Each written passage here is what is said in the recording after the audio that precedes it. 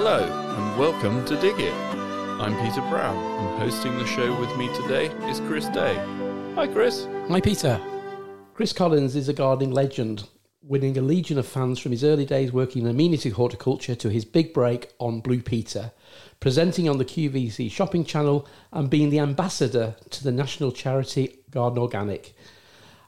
Chris, welcome to Dig It. You're a very good friend of the Garden Centre, so we're both really delighted that you could have a chat with us today. Yeah, thank you very much. I'm very honoured to be invited. That's a pleasure. That's a pleasure.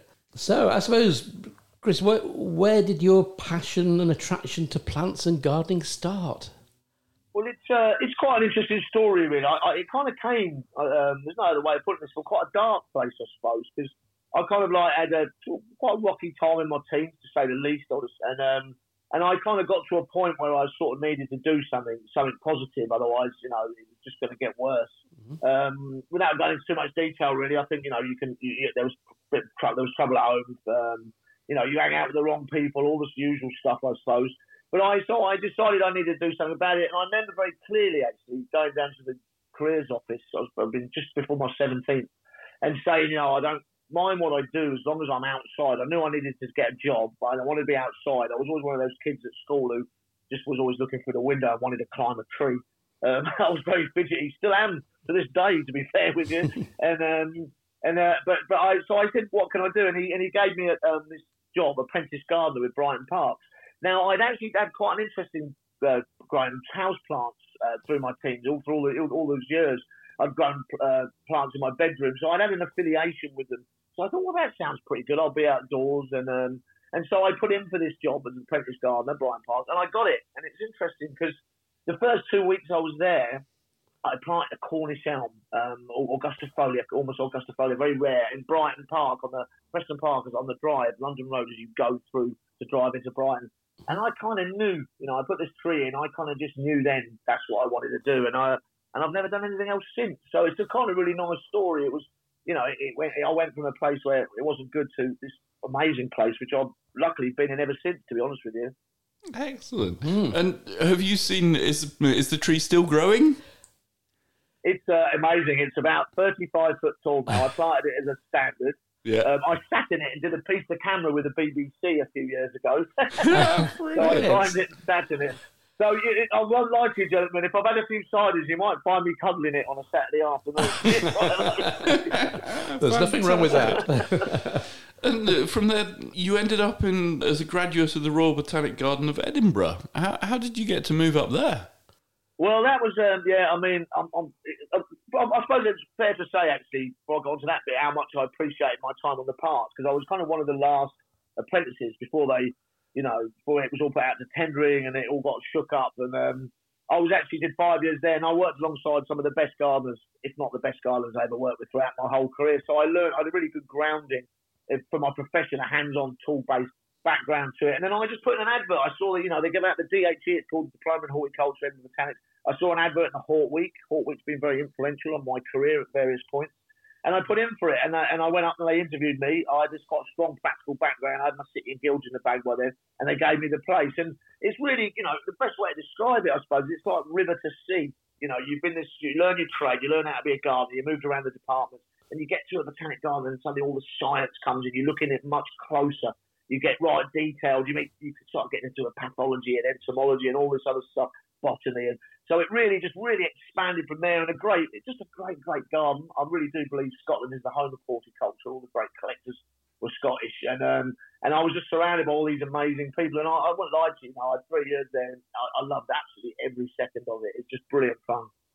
Excellent, good stuff. And I guess when you're in Brighton, then you must have done anything and everything from, they've got some wonderful bedding displays. I bet they're even better back in your day, and like cutting hedges and anything that particularly stands out in your memories from fun times down in Brighton. Yeah, certainly. Well, you were moved every 6 months. So, like you say, I'll be at the pavilion. So I do time there. I'm a big bedding man to this day. I absolutely love my bedding. I know it's not seen that fashionable these days, but I absolutely adore it. My balcony is always covered in it, so I carry it with me. But I really liked my groundsmanship. I used to look after golf courses, cricket wickets. And then I spent time at Stammer Nurseries where I learned all the propagation techniques. I learned tree and shrub, tea budding. I did a lot of sort of soft cuttings in under glass. But my favourite really, I had 6 months in the Palm House, Brighton Palm House, which is still there. I think it's changed a bit over the years. But it was just me and this tropical collection of plants. I was pretty much left to it, this amazing tropical collection of big Ficus benjaminas and big cycads, all this sort of stuff, and crotons, and really amazing collection. And I would just put Radio 4 on, potter around, feeding and watering, and just generally just in my little element surrounded by all these plants. But that kind of sticks out a little bit for me. Brilliant. That sounds like a nice time going to work. Yeah. I think I could I was say, Chris, you're selling that really well. For anybody thinking about getting into horticulture. Well, I've just been talking about it now. I'm just getting all watery-eyed and nostalgic. Oh, bless. Yeah, because it's just like, it's just, just such a simple, it's just you and plants, it's just that relationship is so simple but incredibly powerful for your mind and your soul, as well as as well as earning enough money to pay your rent and keep things ticking over. That's very true. No, I mean, your botanic garden years sound great. What happened next, Chris? Where did things take you after leaving the botanic gardens? Well, this is starting to go really on one now. In 1992, I had to do a dissertation. Obviously, you do as part of your degree, and so I had a friend called Terry Sutherland. He was working out at Africa's oldest botanic garden, the Limbe Botanic Garden, on a project, and I'll try and say this in one go, called the Limbe Botanic Garden and Mount Cameroon Genetic Conservation Programme, which was basically renovating this really old botanic garden, which at one time had been affiliated to Kew a long time ago in the past, and then also looking at gazetting 2 areas of prime tropical rainforest on Mount Cameroon. So I kind of went out and did that in 92. I was out there 5 weeks. At the end of my degree, they then offered me an internship, so I went out for about 9 months at the end, and I did a lot of renovations of the garden, but I spent a lot of time in rainforest. Just amazing, mind-blowing, incredible forest. I'll give you a little idea of how crazy that job was. I used to live with 6 baby chimpanzees at one point, and I walked around the kitchen in the morning. True. I walked around the kitchen in the morning with a baby chimp stuck to my calf while I made breakfast. I shared a room with a little female chimp called Mercy, who farted a lot, I have to say, but I managed to get through all of that. But it's just like, Africa is just unbelievable, and what an experience that was. But the forest there was just out of this world. And obviously working, African people are very warm and friendly, and I got on well with them. So that was the first bit I did. And then I came back to Edinburgh, and I'd been back about 6 weeks, and I was sitting in a pub called the Barony Bar, very nice pub in Broughton, if you're ever up that way. And a mate of mine came in with a copy of the Scotsman. And in it was a little advert saying gardener wanted in Tokyo. So I sort of put this CV in, and 6 weeks later I was on my way to Japan. And I remember thinking, I'm going to Japan. What do I know about Japan? Oh, absolutely nothing. and I mean, in a way, it was much more culture shocking than Africa, because there's just nothing to cling on to. No language, you can't read much. And I was in a big department store, which is strange enough in itself, selling British horticulture, design, teaching, import, export of British goods. But I was the only, what they call gaijin, the only foreigner in the whole place. It was me and 500 Japanese people. So it was really, the first year particularly was really, really surreal. And were you doing gardening there, or just selling things, or what were you doing in Japan? Yeah. So I got exactly what I thought when they put me in this job. I was like, what am I supposed to do here? It was a brand new development. It was the biggest development for 40 years in Tokyo. By Sapporo, which are a big beer company actually, but they're also big landowners. And when I got there, the place was brand spanking new. Even the lift, I remember getting into the lift the first day. The lift was in bubble wrap. It still had to take the lift out of the bubble wrap. And I had this big balcony there. And so I thought, well, I've got to invent this job really. So I had this balcony. It was quite a big balcony. So I started doing container gardens, and I made this big garden up. The container gardens proved really popular. The Japanese are incredibly keen on presents, gifts. They're very generous people, so they sold like hotcakes. And pretty soon I was going to the local market, one of the biggest markets in the world, buying up plants, importing things like Witchwood pottery, etc. So it's a very garden-centric sort of job, really. So I was importing stuff. I then started I was the first guy to bring in David Austin roses. I brought in 80 of those through the company I was working for. And then we started bringing in, you learn little things along the way. I bought 4 spades, and then 4 years later I still had 4 spades. not many gardens in Tokyo. And I sold about 8 million trowels. So you kind of like, you get to know your bits. It was very horticultural, but it was all based around British gardening and their love of our culture of gardening, the Japanese love of our culture of gardening. And it was quite interesting, really, in a way, because we're revered in other parts of the world. We really are, you know. I know that Chelsea puts us out there quite a lot. But it was interesting, just as a tradesman, which is what I thought myself as at that time, still do to a certain degree. It was interesting to see how revered we were and how much business. And to be honest with you, you could have split me into 10 and I would have, and there still wouldn't have been enough time for the amount of trade we were doing. Wow. Oh, that sounds like a fantastic opportunity, Chris. And you really made you own that position, didn't you, by the sounds of things? So that makes it even more. You do have some funny moments, though, Chris. You just don't know what's going on. And I ran out of toothpaste, and I went to, you have this place called Lawson's, these 24-hour Lawson's. So I went down there quite late at night. I was doing long hours, and there was this like Colgate in there, or one of the big toothpaste, and it was like ridiculous, £9 or something. They tariff everything. And underneath was another box with a kanji, which is the writing on it, and it was about $2.50. So I took it home and I brushed my teeth, and I was later to find out it was foot cream. Wow. This is a true story. I went to, you ever laughed and cried at the same time? That's right, I remember that very clearly. And I went to the shop the next day, and all the Japanese, the Tokyoites are very quite, they're not very expressive. They're quite, hard to read. Mm-hmm. And then especially when they're at work, and I kind of got out this tube and asked them what it was, and they promptly all fell on the floor laughing. So, you made their day, I think. That's brilliant, isn't it? And obviously you've worked in Africa and in Tokyo.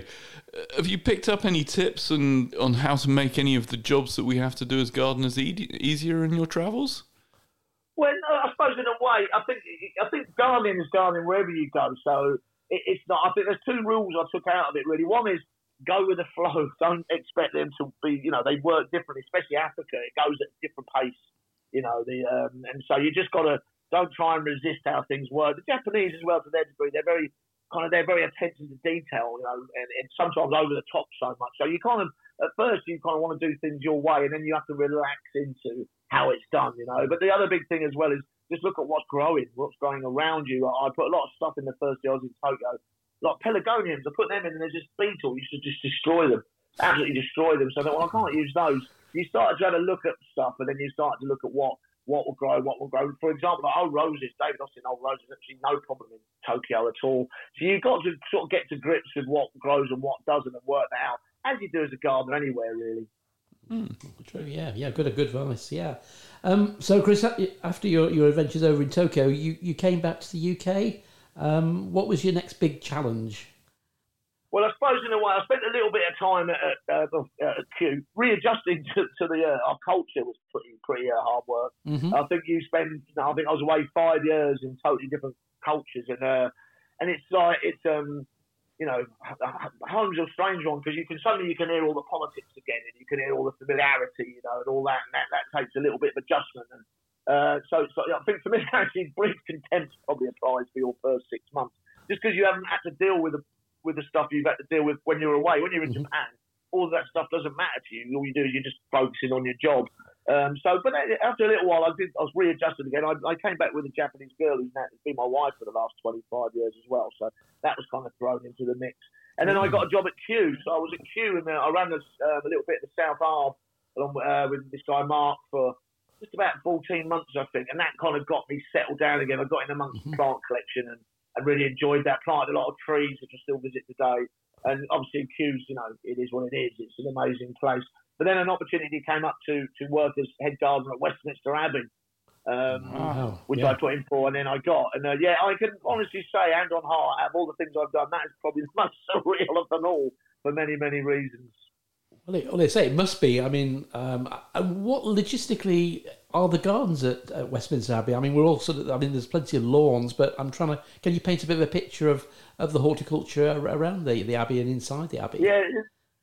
Yeah, that's right, because most people, there's a place called College Garden, which is said to be one of the oldest gardens in the country, if not the oldest on record, over 900 years, which would originally it would have been like a monk's garden, a hospice actually, or for people who were ill, they looked after ill people. The original Abbey site actually was an island. The Thames used to actually go round it. It used to be engulfed on an island, and we've obviously buried all that a long time ago since.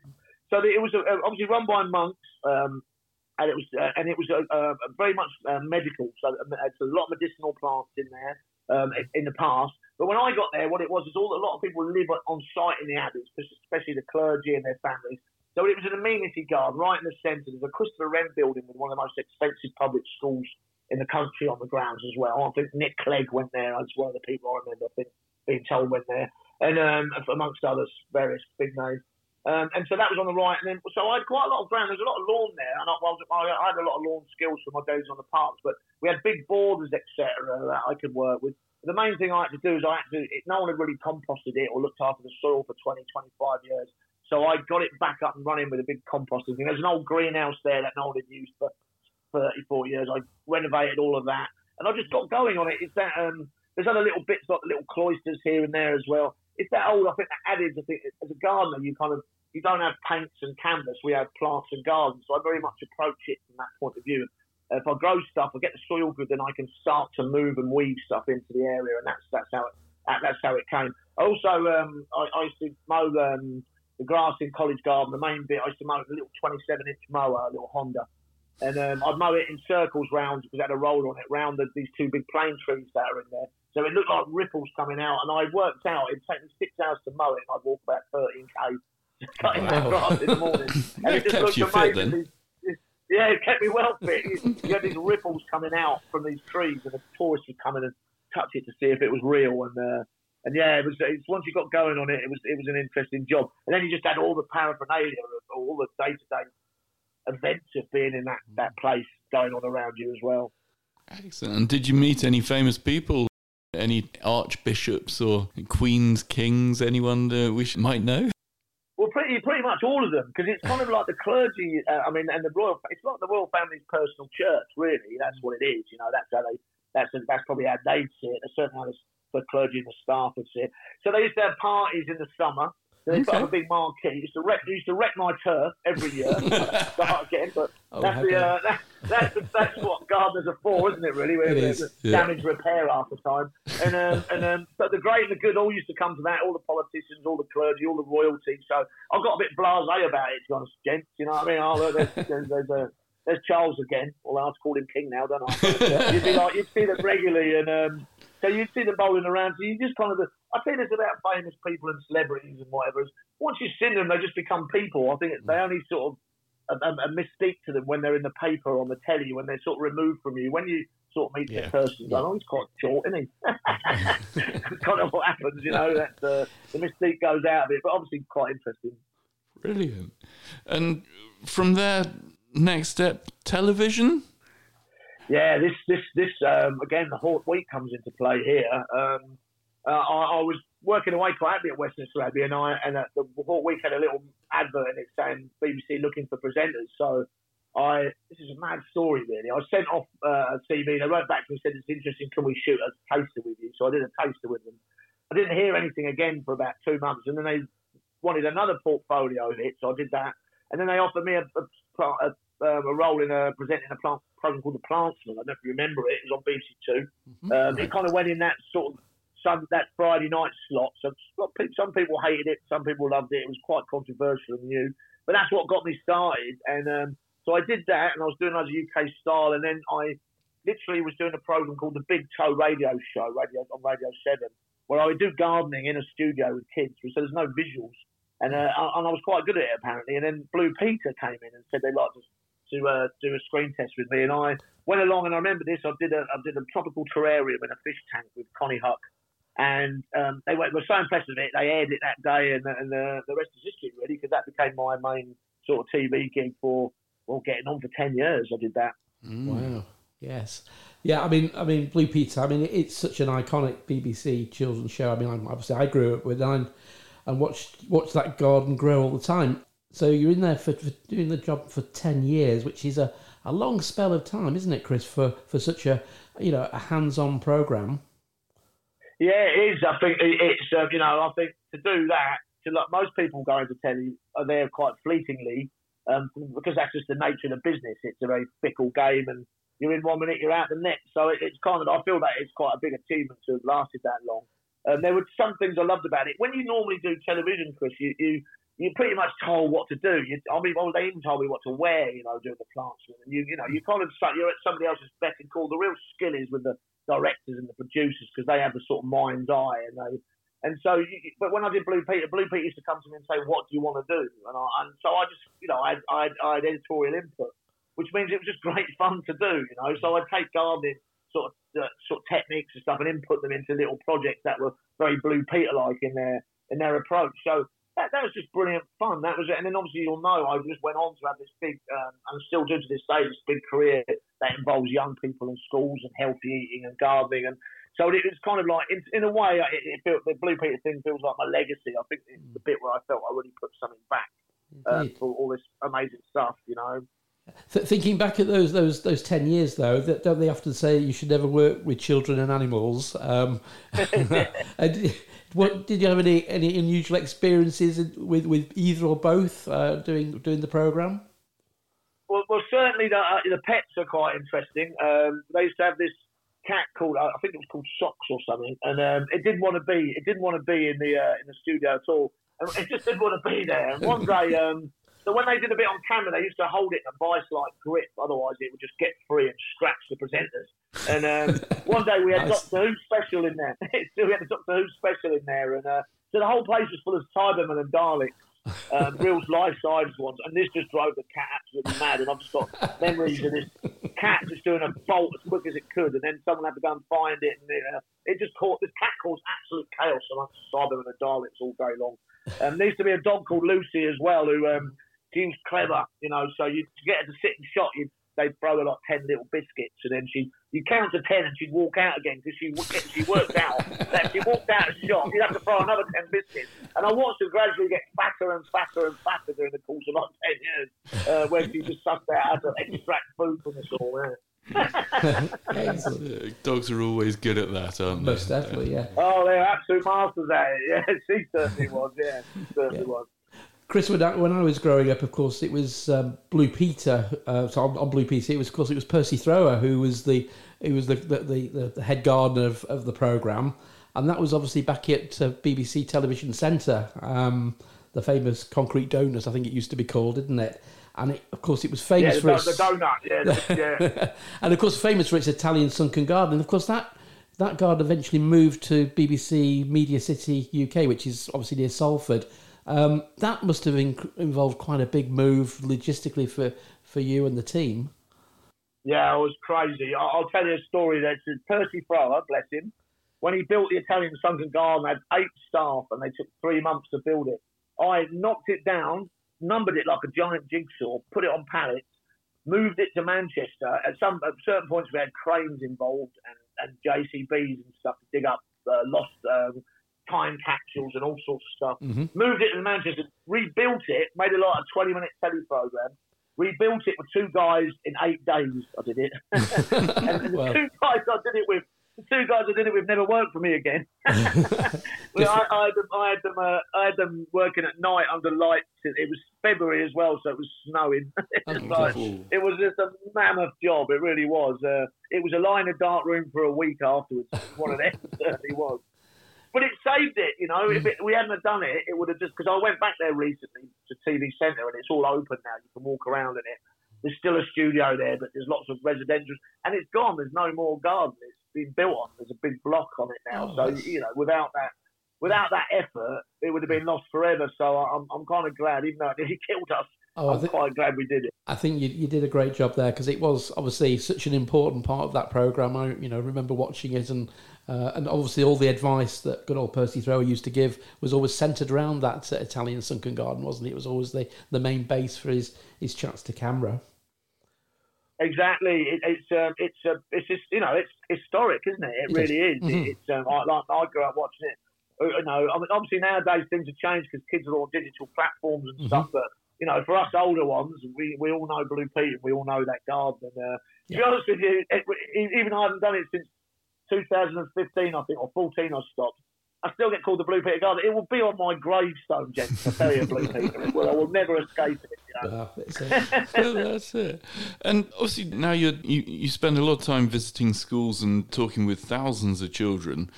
What one thing do you think connects children with gardening and planting, and what makes it tick for children? Well, I think it's interesting because I have done thousands of schools. I remember one month, I think in 2012 or so, I did 230 schools in 1 year. In 1 year, I was that busy with it. Yeah, and this was all when what was happening was the school food plan and stuff like that, where we were, the original starters worry about child's physiques and their exercise and what they're eating and stuff. So I got a lot of what's called corporate responsibility cash, where they would fund me to go and talk about seed to plate. So definitely growing things that you can eat. They like an outcome. I think it's important to say that in all the time I did this, I never had one child say to me, "This is rubbish, I'm not doing it." And I think basically gardening, we're all farmers and gardeners for thousands of years. I think it's genetic. I think there's a natural light that goes on when you touch the soil and when you work with plants. I think it's inside us. It's in our DNA. It's particularly easy to see in kids because they're not covered up by layers of cynicism as we do when we get older. The light goes on much, much quicker. It's true, isn't it? And that light goes on much, much quicker. So I think certainly going through, the other thing they love to do is they love a bit of entrepreneurialism, We do a lot of borough market. We do this thing where I go along, I teach them how to sow seeds, and then they come back and then they sell it at the market 3 and 4 months later. So the idea, especially of older kids, the idea of, being able to make a few bob as well and go through that whole process, that seems to work very well. But I think on the whole, there's a very natural affinity between human beings and being a gardener or a plant or touching the soil, and that's particularly easy to see in kids. I really believe that. Very much so. So going on from that, Chris, your gardening book, Grow Your Own for Kids, that obviously developed on the back of that, or was that sort of part of the Blue Peter years? Well, that was true, and it really that was kind of a collection of little bits and bobs I'd done on there, really, with Blue Peter. There's little ideas I picked up. If you want to work in a school environment, there's some rules to it. The fact that you want it to be cheap for a start. There's not a lot of money sloshing around, so it has to be quite cost effective. You want it to be quite quick because teachers have got a million things to do with kids these days. The pressures on them get bigger all the time. And you want it to be maybe so it ties in with the curriculum. So there's a bit of education in it as well. They're the kind of three sort of hits, really. So things like a pizza wheel. You would call it a herb wheel, but I just ultimately called it a pizza wheel. So they were growing pizza toppings.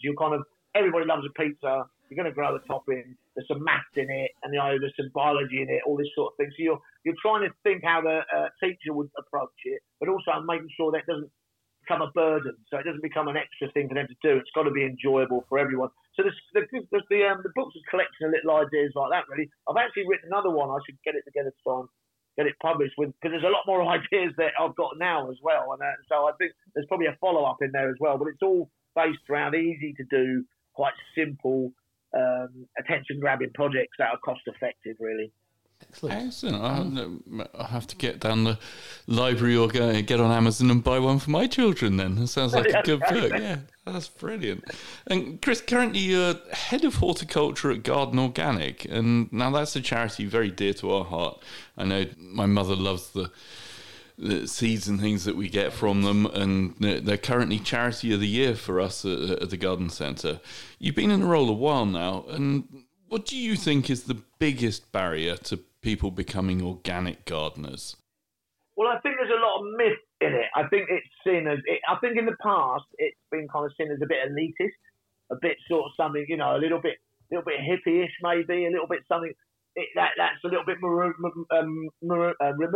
from normal horticulture, normal gardening, which is interesting really because it's not at all. 90% of it is pretty much the same. There's just some bits of it that change. A lot of the stuff I practice on my allotment as an organic gardener on my balcony, I was practicing that anyway before. I've just made some alterations that I would say classify me as organic. Or actually saying that, I think being organic is an aspiration. I think you can go, a little bit into it, or you can go a long way into it. If you were going to be really strict, it's driving a car organic, it's using a machine organic. I think it's a very hard thing to quantify. And I think that in a way paints it as a bit of a mystery. And I think that's why maybe it's been difficult. What's interesting, though, is that times have changed immensely. And if you look at all the promotion happening in horticulture, biodiversity, sustainability, all these sort of words that have come into play and influence. Well, Lawrence Hills, who set up Garden Organic, he was talking about this stuff 40, 50 years ago. The guy was a visionary in a way. So I kind of think, in a way, the messages that Garden Organic have been saying all this time have been vindicated. I think in a way that they, what we've promoted for a long time is now being promoted by the industry more generally. And obviously that'll always be up for discussion in its own way. But I think that idea of natural gardening, I like the word natural gardening, working alongside nature, like trying to have some sort of balance. I love potage gardening. My allotment is very mixed with flower and fruit and veg and herbs. It's all kind of thrown in together. I find that very effective. I think also the big rule with it, as well as I like organic gardening because a lot of it's about observation, as most gardening is. But I feel closer to the subject. I need to keep quite an eye on it to see what's happening. So it's brought me closer to my horticulture in a way. And I think that's basically what Garden Organic are trying to do: make it localised, make it natural, and then just enjoy it. Just go out and enjoy it. Don't think you're in a battle. Just try and work alongside it all, if that makes sense. Definitely. And me being the really diligent gardener that I am, I like organic gardening because it's less work. It's your bugs and weeds just grow quite happily in the allotment. I know I get laughed at by others. It brings in a looseness, although my local park seems to be taking it a bit too seriously. I think sometimes it just goes a bit too far, and you go, well, it's by you can palm a lot of things off as biodiverse, and there's still horticulture involved. But it is, you're right, it's a lot freer. It's a less, when I started gardening, everything was so precise. We edged everything, any weeds were automatically extinguished. Everything was neat and tidy. But to be honest with you, we had a lot more gardeners then, a lot more skilled gardeners. I think when I first started engaging in more natural gardening was at Kew when I was at Edinburgh. I used to come down to Kew quite a lot. They started in the long grass areas, starting to think about it being more natural, encouraging more wildlife in. And it's just run from there, really, hasn't it? It really has. And I think that Garden Organic played a role in that. I definitely think that. Yeah, and I think, like you say, once people start sort of getting into the idea of naturalising areas and realising, for us here at the Garden Centre, I've really noticed it over the last, I'm say 5 years, we've been keeping bees here, and we no longer plough the field more than once a year, and where the holding beds for the mail order sort of area were always like mown and ploughed, and there was never anything allowed to grow in it. And over the last, I'd say 5-6 years, we've just been leaving it all from the spring through to the autumn, plough it all up in the autumn. And this year, I was looking at we've got borage, we've got poppies, we've got just loads of wildlife and thistles and plants that have just naturalised. I mean, it's obviously taken a good few years to get there, but it's so beautiful now compared to just a brown old ploughed field. And it was before. Yeah, I think nature just will. The amazing about nature is it'll move in if you give it the opportunity. It will just find its way in, and I think that's quite incredible. And I think it's probably important to say is that doesn't mean to say we just have to let everything go. There's room for a long grass area on your lawn and a short grass area where you want to maybe kick a football or sit and have something to eat. It doesn't have to be one or the other. The two worlds can blend together quite nicely. It's not.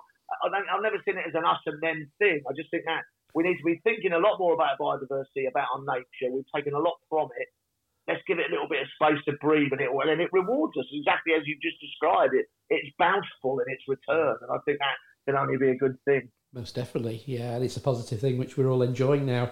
Chris, you've sort of partly described your garden. You're a balcony gardener, is that correct? Yes, it's my pride enjoying my balcony. Obviously, I did a lot of balconies in Tokyo. That's where my first interest came in. I find it interesting now we've got balcony gardens at the Chelsea Flower Show. So, it's obviously a thing that's moved into the conscious. Half of London doesn't have a garden because we all live in flats. So a lot of young people move in will probably not have a garden. An average size of a new build house, a garden's only going to be 4x4. So this, the days of buying a house with a big 40-foot garden are pretty much over in a lot of ways. So I found it really interesting in Tokyo how you can create a garden in small spaces. And if you're thinking of it as a cube rather than a flat space. So in Tokyo, I would get 2 square meters and I put in an arch, hanging baskets on the walls, hanging baskets on the railings. Obelisks in, and then suddenly you've got all this extra room for growing. And I very much approach that on my own balcony, and I fill it right up. I really do. And at the moment, it's full of my bedding. I love my beddings. It's very colourful. And then in between the bedding, you'll find dwarf tomatoes, you'll find tumbler, you'll find aubergines, chilies, peppers, salads, spinach. all of that's kind of weaved through it. So it's feeding me, and it's colourful, and it's full of hoverflies and bees and small birds that come. So it's this entire garden. It really, size is not the object when it comes to being a gardener, and I think that's a good. But for that's a good rule for you as well. If you're running a garden centre, you don't. That there's a whole new market there to be taken up if we get our messages right when it comes to being a balcony gardener. Most definitely. I mean, we're seeing that with I think we've had over 1,000 houses built in around the garden centre here over the last 4 or 5 years, and that's the question we're getting asked now. A smaller idea for gardens. Better plants which we keep more compact, and maybe shading or shading trees, or trees which will provide a bit of protection from privacy.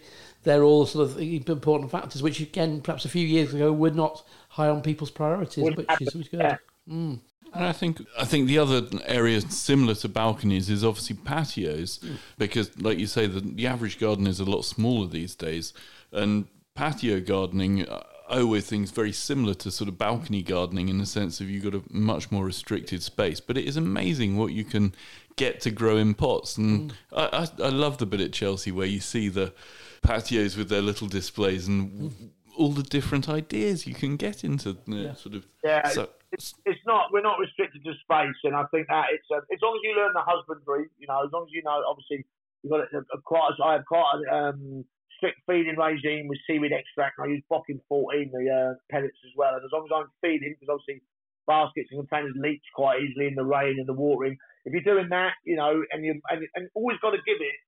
The big rule I would say with it is you just got to have.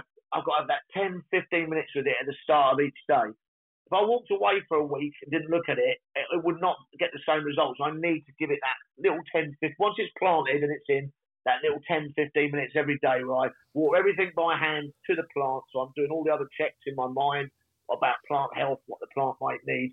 I do the feeds and seaweed extract between sort of April and June. I do little and often seaweed extract, and then I'll start to use the pellet because it's got the potassium. I want to get the fruit and flower. But every day I'm out there for that 10, 15 minutes. It's a great way to start the day as well. So I'm up in the trees, the birds are singing, it puts you in a blinding mood for the rest of the day. But that kind of attention, making sure it's intense gardening, but it's short and quick. So once you've got it up and running, and I also think a great way to do it, if you want it not to be static, is do what I do is I seasonally garden. So all the stuff out there at the moment is bedding, it's seasonal crops. That'll all come out in October. It'll go on the compost heap, then I'll bang it with bulbs. And what happens is then come February through till early June, I'll have galanthus, and I'll have crocus, I'll have daff, I'll have tulip, I'll have allium. So you get this run of colour right up to the May, and then I'll rotate it again.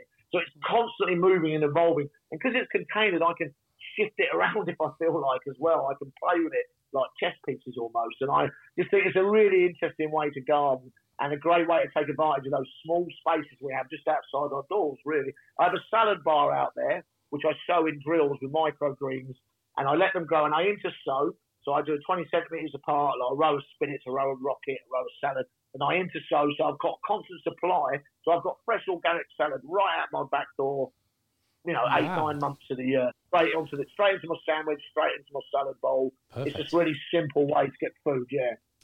Chris, you've solved that. That's a really good way of getting productivity from a small space, isn't it? And it's achievable for everyone. You don't need grandiose gardens. You just need the space, the inclination, and a little bit of know-how. But, that comes with experience, doesn't it? Which is good. Yeah, Chris, you learn that along the way, Chris, don't you? We all know that. I always say to people, wisdom is born from error. So of course. If you make a mistake, you wise up, don't you? And I think it's just from the point of view of how it makes you feel inside your mind, inside your spirit. It's worth doing it from that angle alone, and I couldn't encourage people enough, because it just, like I said earlier, it just puts you in a decent frame of mind for the day, and that can only be a good thing for not only yourself but everybody else out there. That's as well. That's very true. Yeah, Chris, obviously you're saying you spend sort of 10-15 minutes every morning going out and doing some care to your balcony garden. I guess with your sort of busy lifestyle, you're away a fair bit. What do you do with regards to watering and keeping your containers sort of moist and wet whilst you're not there? Well, I have two tricks. The main one is I've taught my wife well. There you go.